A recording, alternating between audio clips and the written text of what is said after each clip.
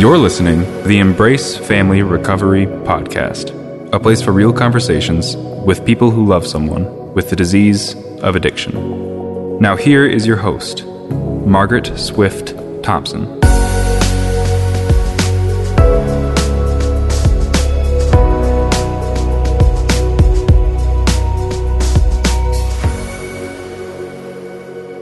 Welcome back. Today, April 4th, 2021, is my birthday. So I'm taking the liberty of doing something a little different. Today, it'll just be me. For those of you new to the podcast, I am a person who's had the privilege of working in the field of treatment for people with addictions and their family members for 22 years. I have loved my work and have valued all the people who have crossed my paths on a professional level, and also those who were clients who have taught me so much about this disease. My passion definitely lies with the family members, probably because that's how I entered my own recovery, having loved someone with the disease of addiction, or compulsion as they called it, and having found no solutions within my own skill sets to cope in any healthy way and navigate the residual effects of lack of trust, fear, resentment, worry. And my fear was if I didn't find some tools to help me, I would go down a path of continual self-destruction with other ill people who I would choose as fixer-uppers, because that was me. I was somebody who wanted to help and heal and fix. And I think that was greatly led by the fact that I hadn't done my own work to heal myself. We know in the research and the studies that 1 in 10 people in the United States over the age of 12 have the disease of addiction. Just think for a minute how many family members that must be who are also battling this disease within their family system. Let's take it a step further. How many employers are dealing with the people who can't make work, are preoccupied, whether it's because they have the actual illness of addiction or they have a loved one who is suffering in the illness of addiction? Extended family. This is undoubtedly a generational disease. Just think of the numbers. If 1 in 10 have it, how many of you have a family that's smaller than 10 people, generationally speaking? Cousins, aunts, grandparents. The disease can skip generations. The disease cannot show up clearly in families, but the effects of the disease in the prior generation absolutely can. For example, if within a family unit, one of the parents has the disease of addiction and the other parent takes on the classic role of caretaking, fixing, managing, controlling, manipulating, trying to get that person to stop, any children under those two parents were raised by the disease of addiction and its ways of navigating the world. You often see that pattern follow through the children. And if they aren't themselves addicted, they were spared the genetic predisposition to the disease of addiction. Maybe they partnered with someone who has it. A classic example while working in a family program at Hazelden and Betty Ford for many years, I had the gift of seeing people who'd come back for reunions. I also had the chance to see people who came back for a second time through the family program. When they left the first time, they left with their partner, who was the identified patient. They came through the family program and they would say, "Oh my gosh, I've learned so much. I'm going to go out and do this." They would leave, and in about 5 years, they'd come back with a new partner who had this disease also. Do you think they looked for someone with the disease of addiction? No. What I think happened is, and you speak to them, it's pretty obvious what happened. When the person left the family program, they did not continue their recovery. The relationship fell apart because they hadn't done their own work to understand how they had been changed by this disease becoming a part of their life. Subconsciously, they end up in a relationship with someone with similar patterning. I believe this disease changes the infrastructure of how we cope in the world, and as a result, it changes the way we interact with people and who we're drawn to. I can tell you that I was not comfortable in peace and serenity until I worked my recovery program of Al-Anon to learn how to tolerate it. Because you know what? I was a darn good crisis person. I knew how to handle any crisis situation. My grandmother nicknamed me Hurricane Margaret, because when I'd show up in town, something was going down. That wasn't something that I felt badly about. I thought it was a skill that was serving me well. The problem is, I didn't like looking inward. So I would use anyone or anything to stop me from having to look inward and deal with the pains and harms and hurts and things that I had been through and never dealt with effectively. When I talk about 1 in 10, this is what led me to the family side. Not only my passion through my own recovery and what I was gifted, which started in a family program at Hazel and Betty Ford in 1996, but also because I feel the family members and the children are the most underserved of this population affected by this illness. You might have caught on that I call it a disease, an illness, because it is. It is a no-fault disease that people struggle with, especially when you love someone with it and you're living with it in your home. Why do I say it's a no-choice disease? Because I don't believe anyone ever chooses to be an addict.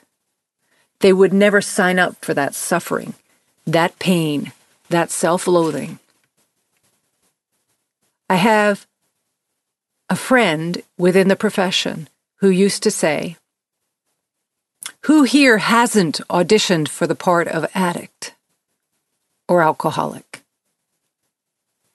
In other words, who out there listening to this has never touched alcohol or some sort of drug at some point on their life story? I tried my first alcohol at 15. I was spared alcoholism, though I have my own addiction to food, which predated ever trying alcohol. And yet I denied it until I was well and truly working in the profession of addiction and could no longer deny what I was doing with food was exactly what I was treating my clients for when they were doing it with alcohol or drugs. This podcast is made possible by listeners like you. Can you relate to what you're hearing? Never miss a show by hitting the subscribe button. Now back to the show. When someone's at the mercy of a substance or a behavioral addiction, that supersedes every other need they have. So, for example, if I'm an alcoholic, my hierarchy of needs are changed by the progression of this disease, and the first thing I believe I need to survive is alcohol. It supersedes my need to sleep, eat, sex. And the reality is, the disease will manipulate the person who's addicted to doing whatever necessary to get that drug or chemical or behavior to be okay. There's a spiritual disconnect. I would say the substance or behavior the person's addicted to has become their higher power. No room for a relationship with a higher power. And the higher power of their addiction is very destructive to their self-worth, their self-love. You know, I hear a lot of angry family members, and I was too. I was hurt. I was angry. Why weren't they honest with me? How could I have not seen it? And the reality is, the addict's self-worth and self-loathing is so beat up by this disease.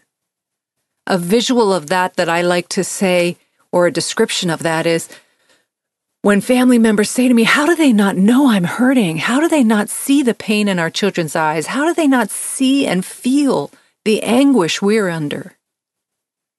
And my explanation for that is, when a person is in the throes of this disease and they come to enough conscious awareness of the pain caused to their loved ones, the disease takes them right back down with using again, because it's too painful to even face.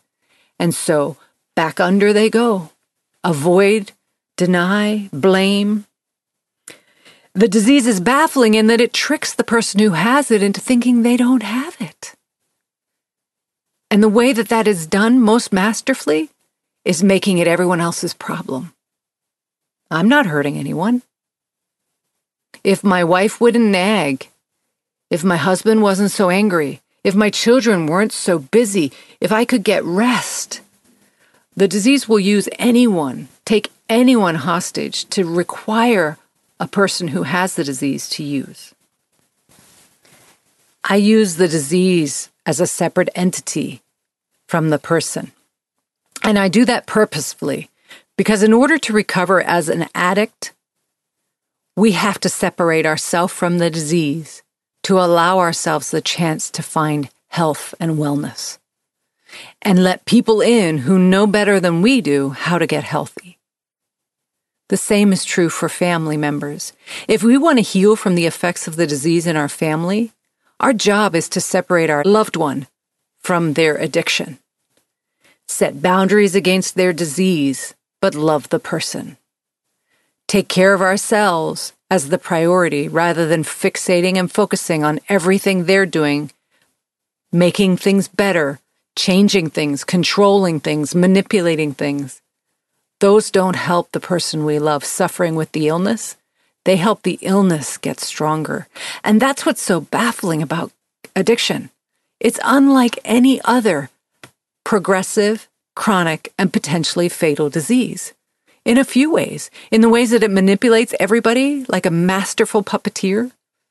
In the way that it is not cared for in the same way as other illnesses.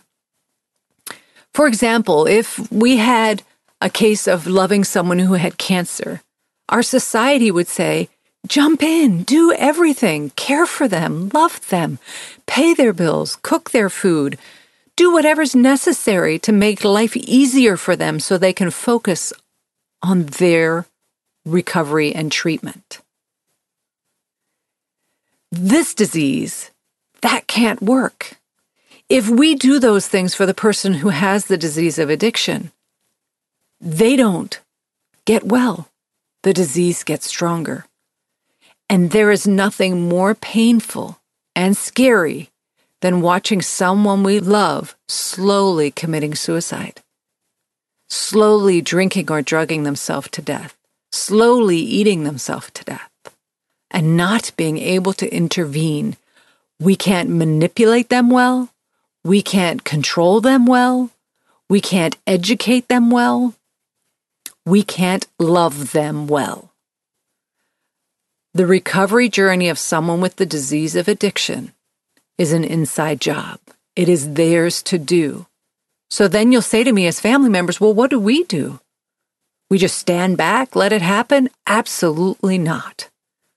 That is why I have started my business, Embrace Family Recovery. Because there's lots we can do as family members. First, it's getting honest about the effects of the disease on us.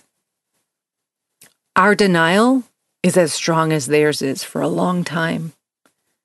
Our level of preoccupation with the person with the disease is through the roof.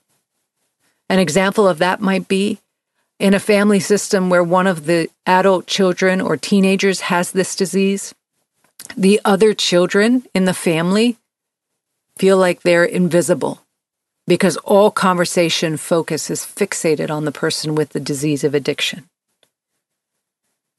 Is that conscious? Do we mean to do that? Do we mean to neglect our other loved ones? No.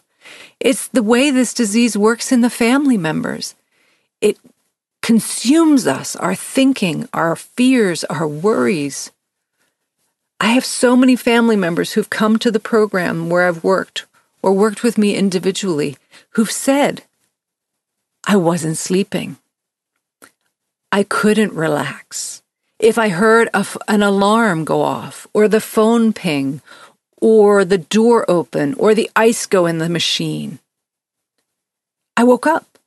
I couldn't stay sleeping. I was so fearful and worried all the time of the next bad thing to happen and how I could stop it, how I could fix it. Did that fix anything? No. And it only hurt the person who is experiencing this level of preoccupation. And it is so parallel to the person with the disease who cannot stop thinking about their next use. When someone would sober up in the morning and say to you, I'll never do that again, they meant it. And then that disease starts talking to them and preoccupying them with the thoughts of how it could make them feel so much better. And all bets are off. Broken promises. Isolation's huge on the family side. Where do I go? Who do I talk to? How do I do this? But I can't tell anyone because if they find out, they'll judge my person. They'll think they're bad. Because unfortunately, we still as a society stigmatize the disease of addiction as a moral issue. I sadly just lost my mother. Her symptoms were dementia. She had protein amyloids in her brain. Did anyone say, wow, Susan, what did you do to make this happen? Absolutely not. My mom had an illness that sadly deteriorated her life and took her far too soon. People with addiction have an illness that is destroying their life physically, emotionally, and spiritually. My hope is one day we as a society will truly internalize this as a no-fault disease. And if we are so fortunate to be spared the disease of addiction in our lives or the lives of people closest to us, we'll say thank you. But not judge those who do have it. I'm well aware that this disease is described as cunning, baffling, and powerful. And that's not just limited to the person who has the substance abuse disorder or other behavioral addiction. That is absolutely the way it feels for someone close to that person. When the rational side of them tells them to do A, B, and C, and it doesn't work. And then they try E, F, and G. That doesn't work. And they can't find a place to go to help them understand how to take care of themselves and still love the person, but not be destroyed by their disease. I launched Embrace Family Recovery because I wanted to come alongside family members and help them navigate this insanity that they live in. Help them find some strategies and tools to recover with grace and dignity. Help them to stop feeling like they're taking hostages or being taken hostage by the disease of addiction. That may sound dramatic to those of you who don't want to see the truth of how this disease hijacks the entire family system. But I'd encourage you to listen as these podcasts move forward and you get to hear from different guests that come on or go back and listen to prior episodes. The patterns are very clear. It's an all-consuming illness when your loved one has it. And though each person may have individual nuances in their story, when we listen to another person's story in family recovery, it's hard to deny the parallels that we all experience, the patterns that exist in all of our experiences. That's the hope. Stop doing this alone. Allow people to come alongside you who understand this illness and have some separation from your specific situation and can help you find a different path forward that is less painful. Please reach out to me, email me, go on my website, embracefamilyrecovery.com, and fill out the Work with Margaret page. Tell a friend. They don't have to do this alone. If you feel like you can't help your friend because you don't understand this illness, suggest they reach out to someone like me. I wish everyone healing and peace. When it comes to this disease of addiction, it robs us of joy, whether we have it or we're watching someone who has it. I know my recovery has given me joy back, probably more than I thought I deserved. And I'm so grateful for that. And I wish that for everyone listening who might have been touched by this disease. Join me next week when I get the absolute privilege to have a conversation with Sandy Swenson, who is an author and is an amazingly wonderful human being who cannot do for her son, though she may want to. But she does offer so much to other people out there who have loved ones with this disease, in the hopes that it will one day find its way back to her son when he's ready for help. Please find resources on my website, embracefamilyrecovery.com. This is Margaret Swift Thompson. Until next time, please take care of you